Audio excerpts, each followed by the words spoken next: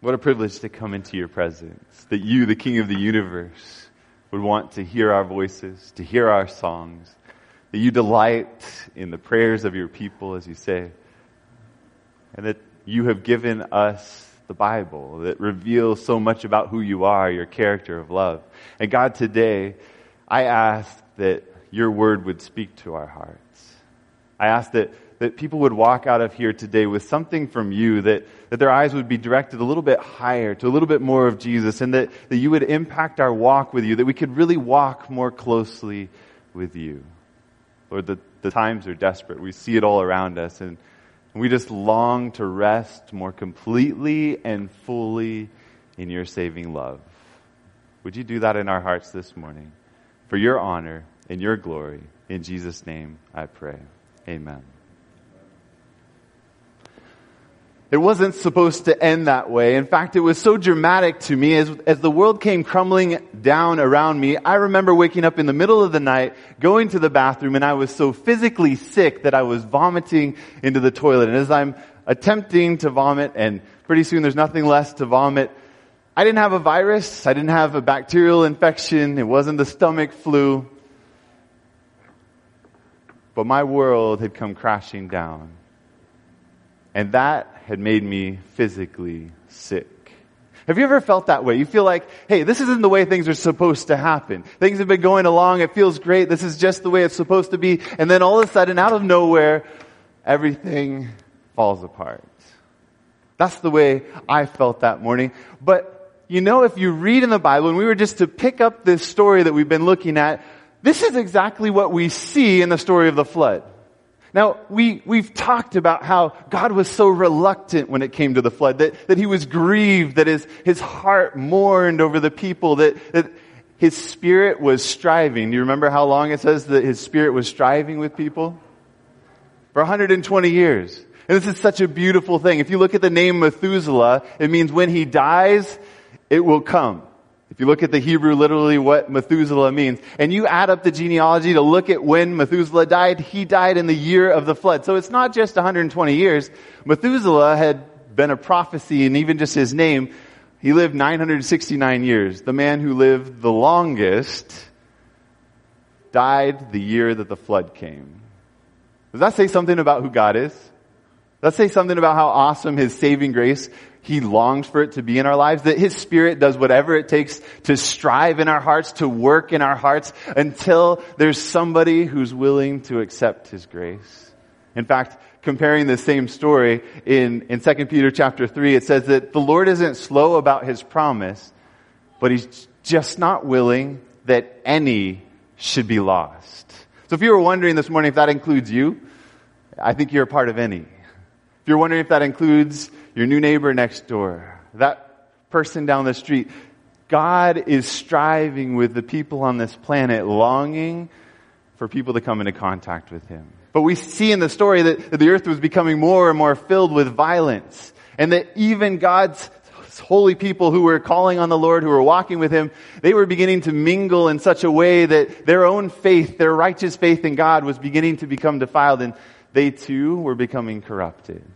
Corrupted in that they were no longer looking to Jesus. They were no longer walking with Jesus. And we saw just 2 weeks ago that what was it for Noah that enabled him to be the one that God chose to bring salvation for the planet, to offer salvation? You remember what it was? What did Noah do? What practical thing did Noah do? He built an ark. That's what we talked about last week. But what enabled God to give him the plan to build the ark? You remember what it was? See, this always helps to humble the speaker because you realize 2 weeks from now you may not remember what I say today. You know, the most successful thing about a sermon I'm learning is that if you walk out of here and you go and you read the stories for yourself, you dive into it, if you study the Bible for yourself and forget what I say, I'm okay with that. But if you hear what I say and you follow Jesus, then we're good to go. Well, anyway, Noah walked with God. That's the whole point of I believe it's in Genesis chapter 6, but it says that Noah was perfect in his generations. He was righteous. Noah walked with God. Noah found grace in the eyes of the Lord because Noah was walking with God. He had that personal relationship, that personal connection.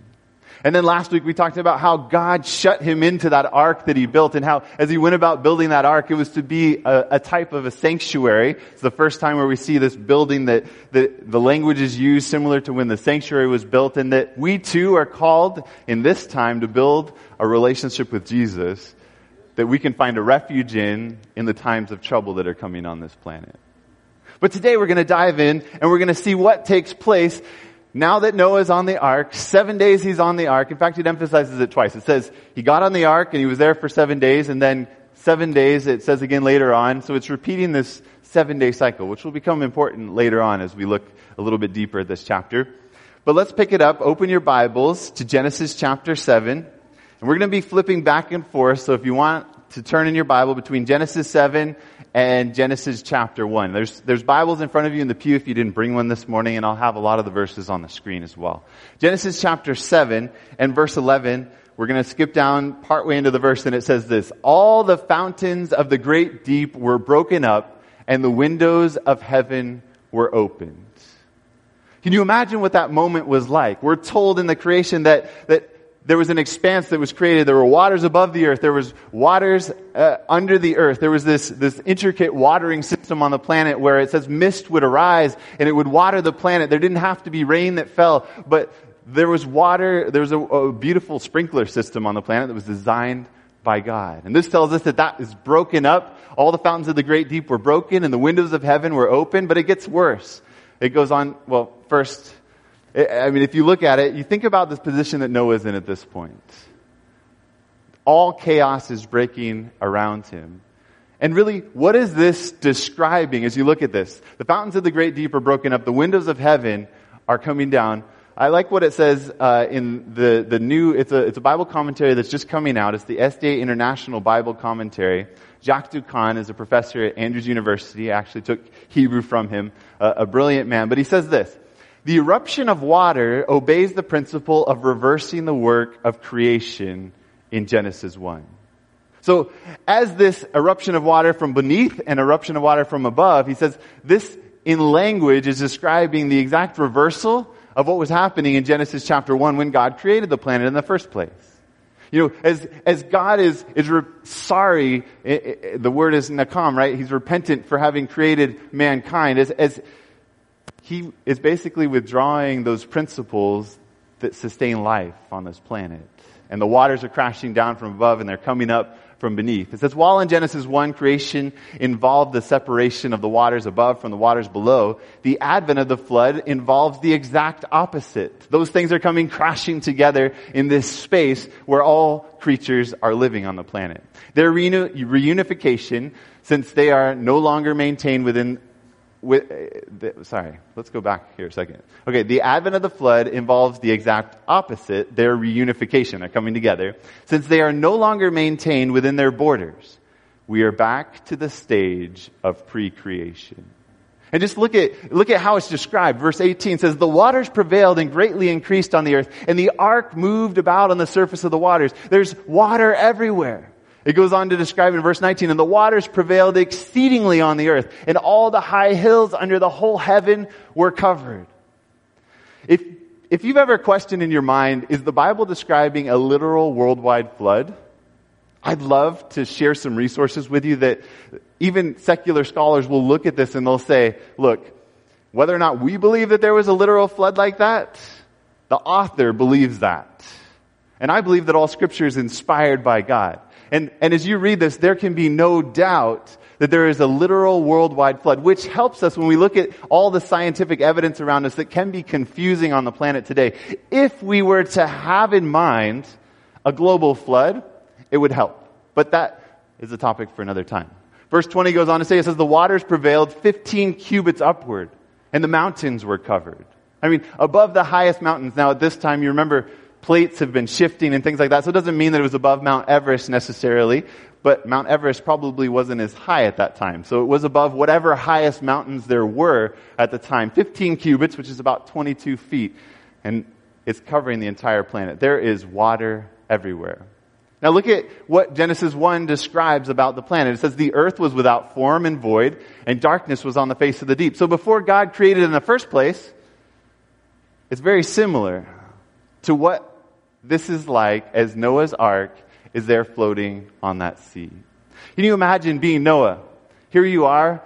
All you have is water. It says that all flesh under heaven is being destroyed, that there's no creatures left alive on the planet except for you, your 7 family members, and 2 of every unclean creature and 7 of every clean creature that are packed there on your little boat that's been shut in by God. You know, on the one hand, they could be happy that they have life, but on the other hand, what use is life when the planet is back to this stage, when all there is water everywhere? It's just formless and void. There's no place for these land-living and air-dwelling creatures to live. It's kind of a hopeless situation.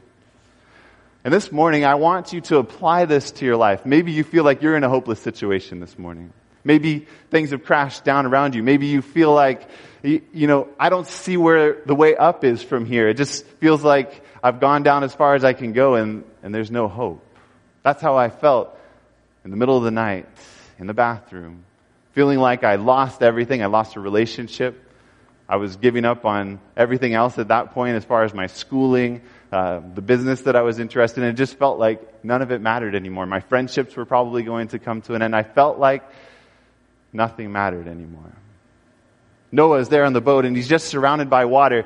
There is a formlessness, a voidness about the planet once again. It has returned to its pre-creation state. But we read at the beginning, what did it say about God? Where was God during the flood? Psalm 29:10 says that the Lord sat enthroned at the flood. The Lord promises there to give peace and strength to his people. God is king, and God is king because he is our creator. That's one of the reasons that he is our king. And just look at what takes place in the flood story. So I want to call this creation 2.0. Let's refresh in our minds a little bit what happens on the days of creation, and we'll compare that to what takes place in the flood story. Okay, so Genesis chapter 8 verse 1 is really the climax of the whole story. If you read through Genesis chapter 8, scholars will tell you that the crucial line of the entire story is this line right here. Then God remembered Noah and every living thing and all the animals that were with him in the ark. They're in the midst of the chaos, in the midst of everything. Creation has fallen apart. It's broken apart, and it seems that is the worst possible situation that you can be in on the planet. Worse than anything that anybody here today is facing. And in that moment, God remembered Noah. And in your moments of chaos, God remembers you. God looks down and he says, there's my child. Just hope in me. Look to me, because I am in the business of making new creations out of old creations. We look at what God does, continuing in chapter 8, verse 1. It says, and God made a wind to pass over the earth, and the waters subsided. Now this is really exciting, because that word there, and God made a wind to pass over the earth. The word in Hebrew is ruach. R-U-A-C-H, if you're going to do it in English. Ruach, which, fascinatingly enough, when the earth is formless and void, it says this in Genesis 1:28, and the Spirit of God, chapter 1, verse 2, at the end of the verse, it says, and the Spirit, ruach, of God, was hovering over the face of the waters. God remembers Noah and he sends a wind to dry out the planet. And we're suddenly reminded of the creation story where God's Spirit was hovering over this darkness and this void planet. So we see day 1, God sent a wind over the waters in Genesis chapter 1. What happened on day number 2 of creation? Does anybody remember? We'll review it in just a second, but let's look at what happens in the flood story. Genesis chapter 8 verse 2 continues, and it says, the fountains of the deep and the windows of heaven were also stopped, and the rain from heaven was restrained. So we have the heavens are pouring down, the fountains of the deep are coming up, and then it suddenly says God steps back in, he again puts those boundaries back in place. He holds the heavenly rain back, and he puts his hand down he again restrains the water that's coming up from the earth. So look at what happens in Genesis chapter 1 and verse 7. This is on day 2 of creation. It says, thus God made the firmament and divided the waters which were under the firmament from the waters which were above the firmament, and it was so.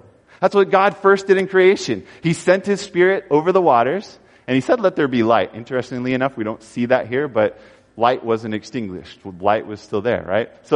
But here you see that God sends His Spirit, and what happens when the wind is sent over the waters, the water stops coming down from above, the water stops coming up from underneath.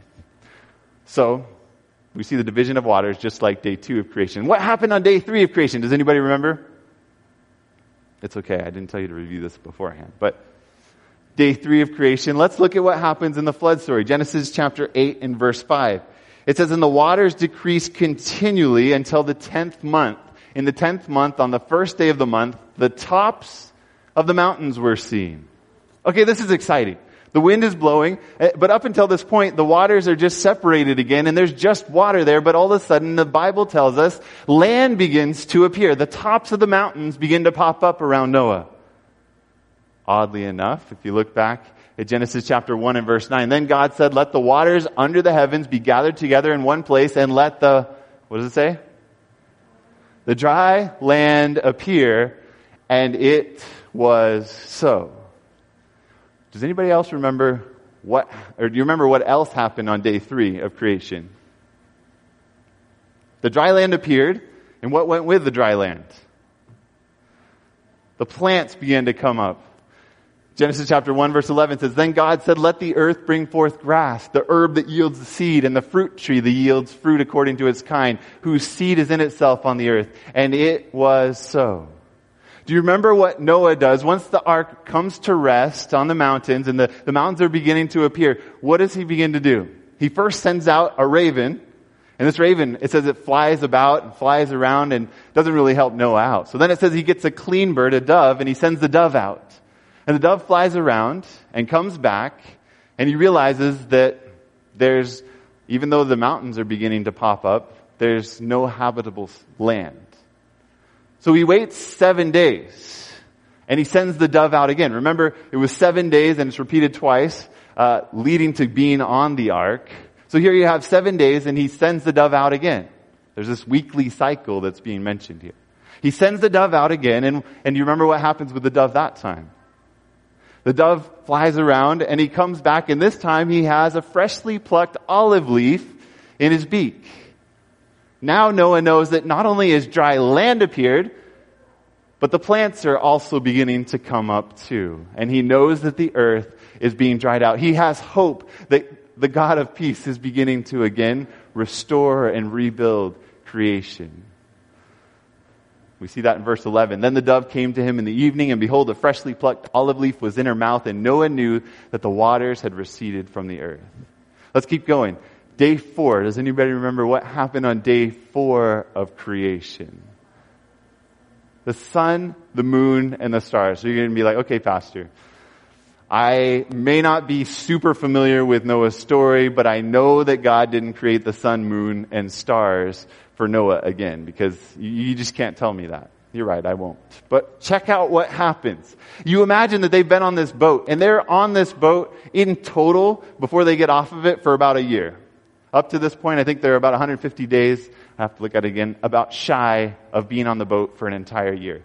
They've been sealed in that entire time. How much of the sun do you think that the animals could see? How much of the sun do you think that the rest of his family could see? There's one small window that he lets the birds out of. He probably couldn't see the stars all during that time. They wouldn't be able to see the moon. But the very next thing that happens in the story, watch this. This is really exciting. We'll skip over this because we just said that the sun, moon, and stars are going to appear. But 8 verse 13 says this, and Noah removed the covering of the ark and looked, and indeed the surface of the ground was dry. He removes the covering on the boat. And what's going to happen after that? Now for the remainder of time, which they're still on the boat for a bit longer, day in and day out, they're going to see the sunrise and the sunset. They're going to see the stars come up. They're going to see the moon go through its cycles. They're going to have a restored vision of the sun, moon, and stars. Okay, so what happened on day 5 of creation?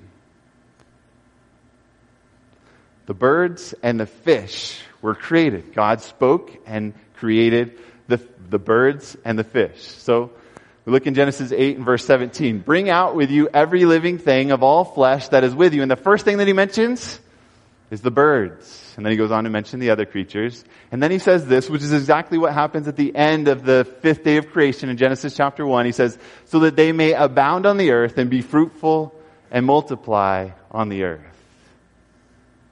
God's wanting for us, he's quoting directly from back in Genesis chapter 1. This is exactly where that phrase first comes up in the creation story. Before he's even telling man to do this, he's telling the birds to be fruitful and multiply. So we're seeing day 5 taking place. Then we go on to day 6. Genesis 8 verse 18 says, so Noah went out, and his sons and his wife and his sons' wives with him. So you have humans coming out of the boat. Every animal, verse 19 continues, every creeping thing, every bird, whatever creeps on the earth, according to their families, went out of the ark. You remember how in the creation story it says, according to their kinds they were created. Each of the animals was created according to their kind. So now we have man on the planet, we have humans on the planet, and we're seeing day 6 taking place.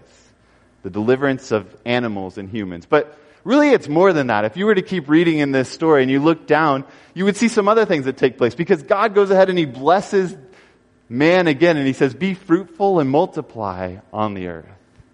But not only that, right after that, he goes on to tell them that I'm giving you food of every plant, and also I'm going to allow you to eat the clean animals that came from the ark.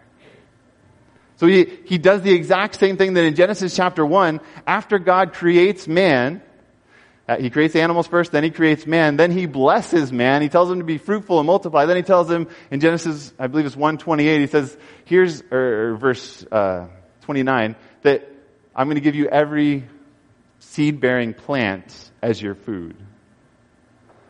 But not just that, do you remember it was 1:28 where he says, I want you to fill the earth. I want you to have dominion over the planet. And really the flood took place, we saw, because the planet had been corrupted through man's bad choices. And God is again restoring to Noah this opportunity to have dominion over the planet, because he promises them that all flesh, all the beasts that he's taking off, they're going to be afraid of you, and I have given them into your hands. God is very intentionally bringing a recreation in the midst of chaos. He's wanting to give planet Earth a redo, another opportunity. He's giving another chance for life to go on this planet. It goes on to say, look, don't kill human beings. If you kill a human being, your life will be required. Whoever kills, their life will be required. And then he describes why that is in the same language that's used when it says, let us create man in our image. It goes on to say, well, don't kill a human being because he's created in the image of God. You know, this is so intentional. When you read this, if we're steeped in the creation story and we read through this, we can have no doubt that day 1 is happening, day 2 is happening, day 3 is happening, day 4 is happening, not in 24 literal periods, or 24-hour literal periods. But God is intentionally bringing a recreation to this planet. And that is why you can worship God this morning in the midst of your trials, in the midst of the chaos, when it looks like your world is formless and void. It's just a raging sea around you. You can go ahead and worship the King because he can create out of nothing. He can take the mess of your life, the shambles of your life, and he can build something so incredibly beautiful out of it. I know that for a fact because it's been my own experience. And I know that from looking at this story as I see what takes place in the life of Noah. And we could go on. We could look at more things as we go through the story of Noah. I mean, it's so clear that this is a reflection directly on the story of Genesis chapter 1, the creation. Because once Noah comes out, we're told that he becomes a man of the earth, a farmer, which is a play on words for Adam, the name Adam. And then you know what he does? He becomes a farmer and he plants a vineyard. God gave to Adam and Eve a vineyard in the garden. And what did God, not a vineyard, gave them the Garden of Eden, and Noah plants a vineyard. So what happened with Adam and Eve in their garden that caused them to lose paradise? They ate the forbidden fruit. If you read the story, and if you're not familiar with it, it's fascinating. So pick up your Bible, read Genesis 7 through Genesis 9. But Noah, he plants his vineyard, and then he lets his grapes rot. He takes his wine that's now rotten grapes, he drinks it, he becomes drunk in his tent, and then suddenly there's this story. So he takes what we might say is forbidden fruit. And you might think, that's a little stretch. Is that really forbidden fruit? Is that really what we're supposed to understand from this? Well, what happened after Adam and Eve ate the fruit? What was the very next thing that they experienced? How did they feel? Separated from God, and that was physically like they felt naked. They felt naked.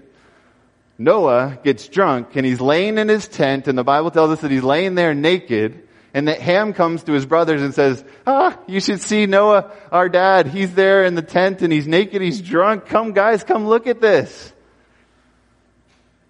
So Adam and Eve, they were naked after they ate the forbidden fruit. Noah's naked in his tent in a shameful way after having drunk the wine from his own vineyard.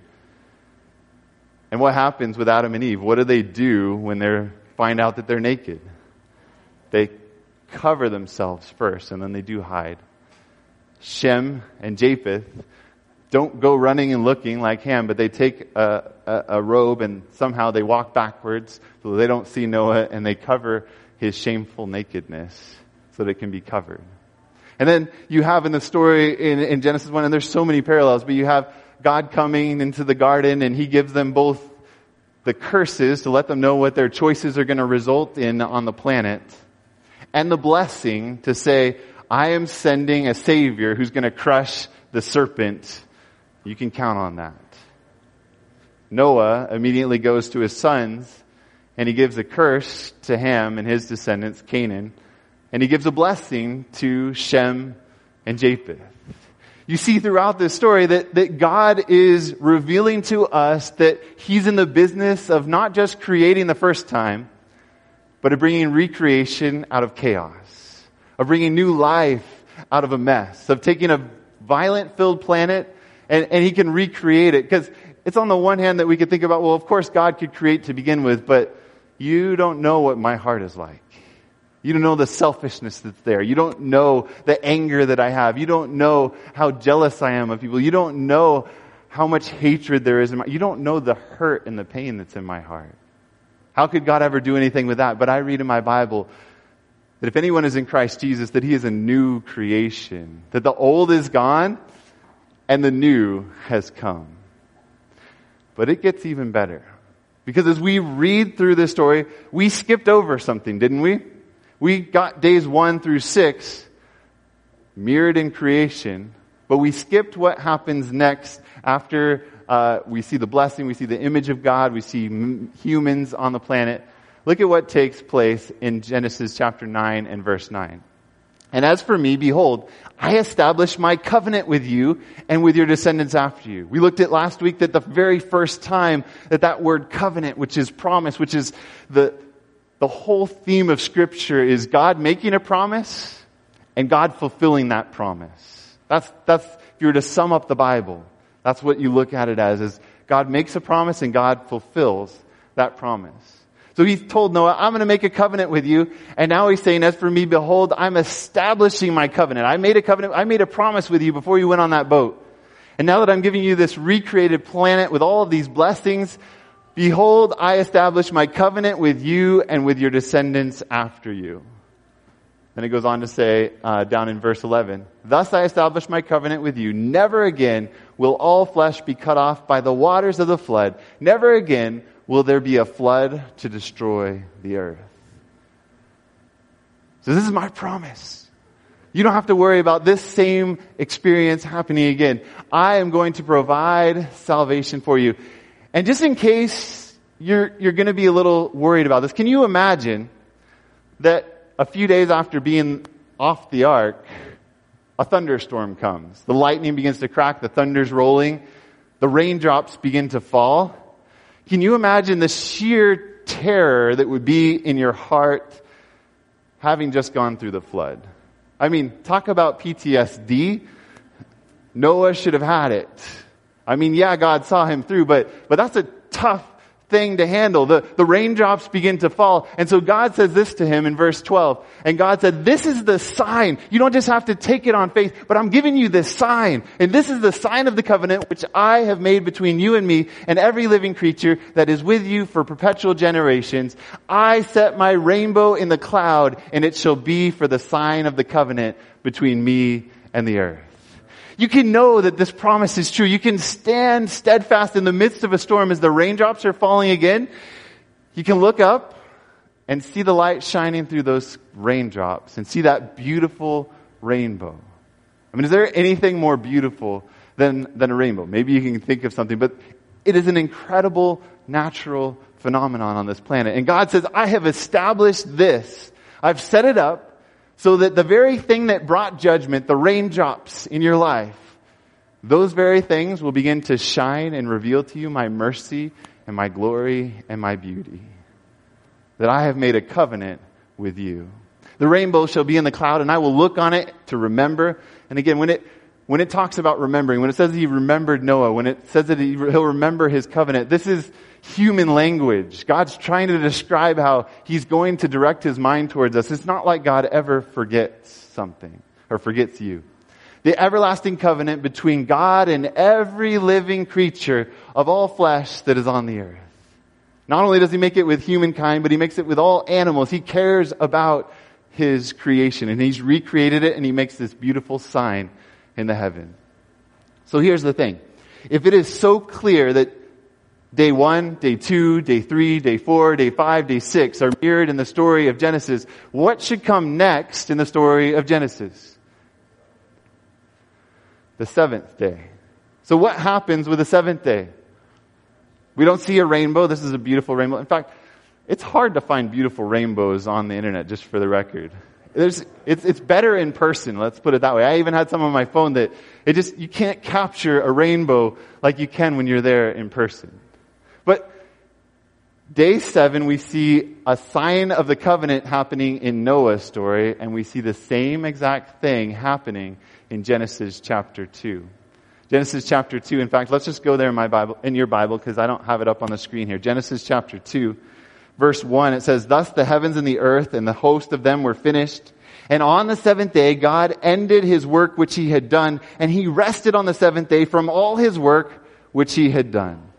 Then God blessed the seventh day and sanctified it, because in it he rested from all his work which God had created and made."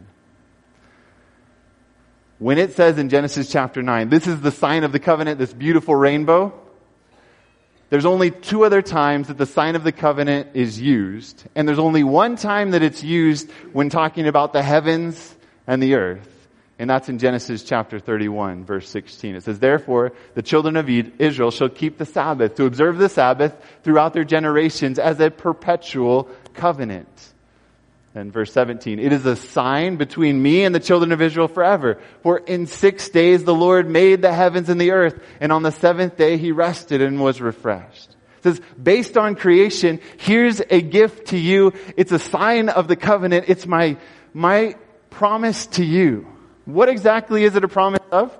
We go back a few verses and look at verse 13. It says this, "Speak also to the children of Israel, saying, surely my Sabbath you shall keep, for it is a sign between me and you throughout your generations, that you may know that I am the Lord who sanctifies you."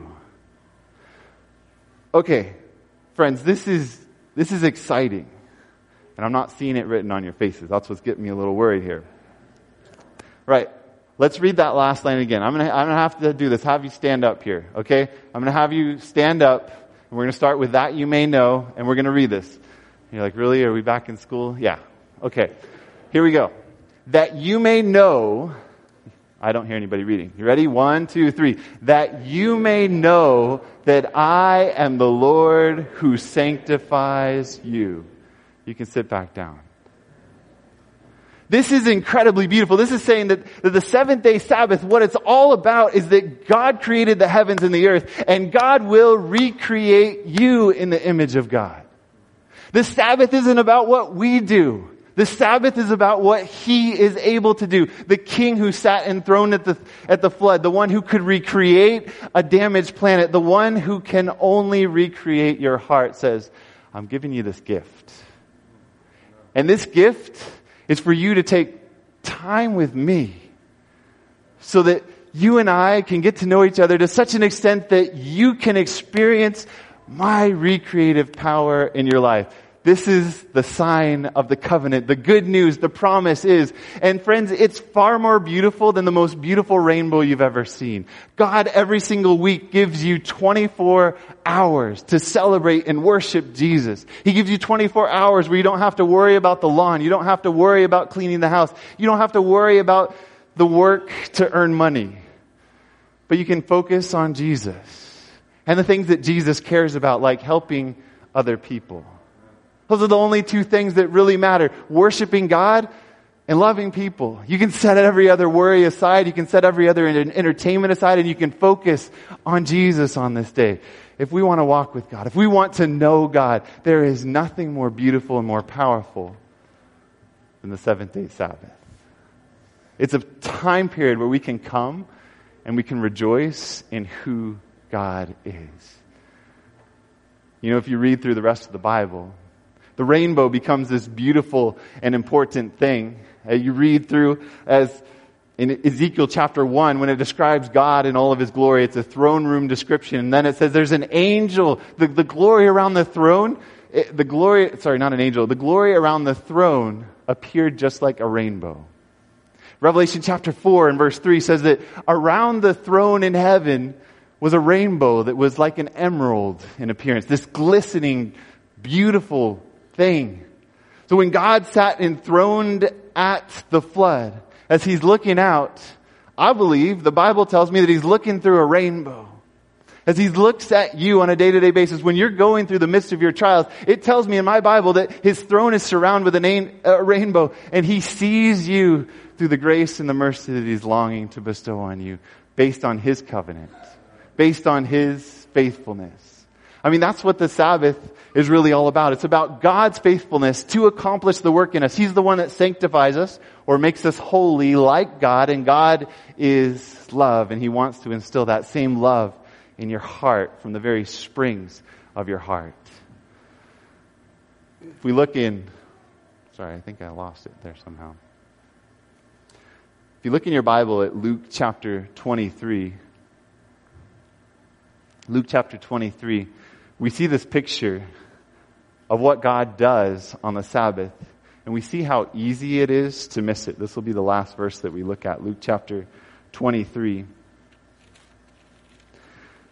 The disciples have witnessed the most horrific moment in their lives. For them, they're a little bit feeling like Noah on the ark as he's looking out at the water, wondering, is God going to be able to restore this? Is there any hope of... They've just buried their Savior in the tomb. And in Luke chapter 23, verse 56, it says, "Then they returned, prepared spices and fragrant oils, and they rested on the Sabbath according to the commandment." They're heartbroken during this day. They're mourning during this day. But Jesus, in that moment, was still king. Though He was lying in a tomb, though He wouldn't go to ascend to His Father until Sunday, He rested on the seventh day, even after being crucified on the cross. And it's that accomplishment of your death on your behalf for the sins that we have committed that result in death. That accomplishment is the ultimate reason to worship God on the Sabbath. To worship Jesus because He has paid it all for you. He has gone through the absolute limits and exceeded the punishment of anything that you were guilty of. And you can rely on a Savior on the seventh-day Sabbath. If that doesn't give you hope, I don't know what will. What we need more than anything else is Jesus. And we need to look to the Savior, to the rainbow of His covenant, to remember that incredible promise that He's given to you. I want to invite Leonard to come forward here and share with us just briefly an experience in his own life when things were shattered and broken and felt like things weren't going so well. But you can tell us a little bit more about that and what God did to relieve you in that moment. decided to become a Christian, and is it on? It's on. And for you people in the service, we're in a war. We're behind enemy lines, and God has promised to save us. And because He's promised to save us, Satan has come on us with full-on attack. So we're in the trenches, we're behind enemy lines, and He's promised to save us. And one morning, my upbringing was pretty normal. My mom was a drug addict and an alcoholic. My dad was an alcoholic. My dad got murdered when I was 14. It's pretty normal upbringing. And Satan uses that to discourage us, to make us give up hope. But one morning was especially bad. I was coming up to church, and over the church, as I came around that corner right there, the sun was just coming up about 9 o'clock in the morning, and there's this amazing rainbow right over this church from one side to the other side. I didn't stop and take a picture of it. I didn't want to get whacked on the freeway, but I did take a picture of it out in the parking lot. Now, Sam was here. He was here. He saw it, and that day. And that was it's God's promise to save us. And the beautiful thing is that in the time of Noah, what did the birds and the animals and the humans have to promise God in return? Nothing. They just simply received the promise. And we don't have to, we just have to believe that God has promised to us. And there's a lot of people that leave this church because, they promise God that they're going to do something. Oh, I'm going to do something good. I'm going to do this. I'm going to, and that's the focus is all off. It's God's promise to us. Our job is to believe it. Man, that's what the rainbow is all about. Thank you for sharing that personal story. And that's what the Sabbath is all about. It's a sign, a symbol that you can never forget. That God is the one who accomplishes the work. You can rest in that reality. You can rest in Him. And you can literally get to know Him on that day. That night as I was there, throwing up in the toilet, feeling like my world had crashed down, I felt like schooling was done for me. I didn't want to go back to the same school. I thought that I lost the friendships that I was going to have. I felt like the business that I was working with, what's the point in that? I felt like I didn't really want to go on. I remember beginning to listen to this particular song. I began to listen to the Old Rugged Cross over and over and over again.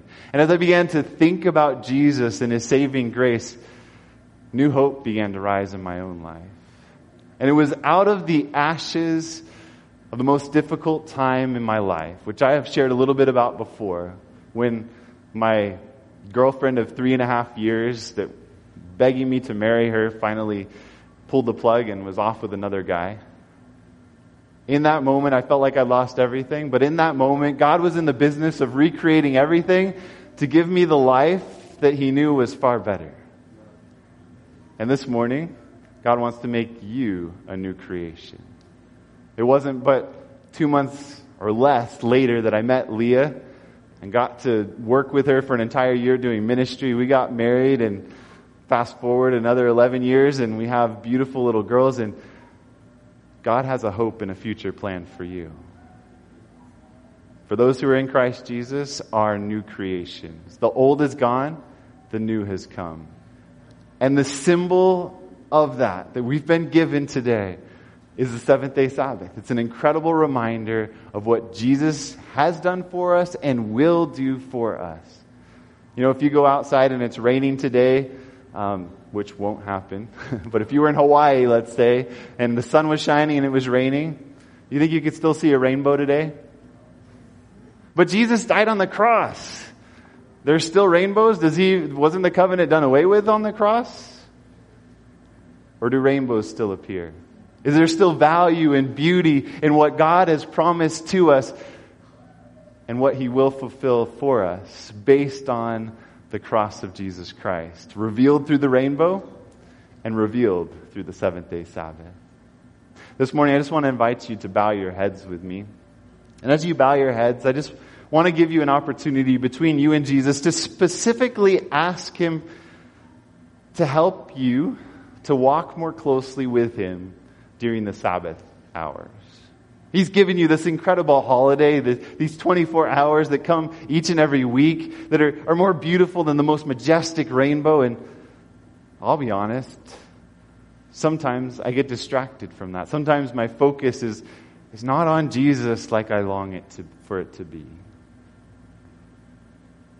But I'm thankful that His Spirit is striving with my heart and your heart this morning. So just ask Him to make the Sabbath more special for you. Ask Him if there's anything specific that He wants to lead you to do so that you can experience the blessing and the beauty of relationship with Him on the Sabbath more than you've ever experienced it before.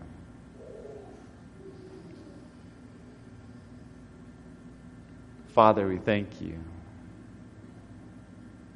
Thank You for the incredible gift that You've given us. God, we don't have to be scared when the rains come because we see the rainbow. We know that there's a promise-keeping God. And Father, may we see the same beauty, the same value in the Sabbath. May we see that just like we can't find that pot of gold at the bottom of the rainbow, there's not much we can do to make the Sabbath better, but we can experience it. We can soak in its beauty. We can enjoy Jesus on that day.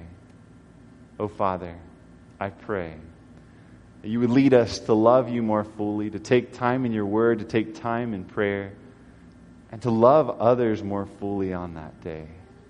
Lord, may we appreciate the value of the Sabbath. In the name of Jesus, I pray. Amen.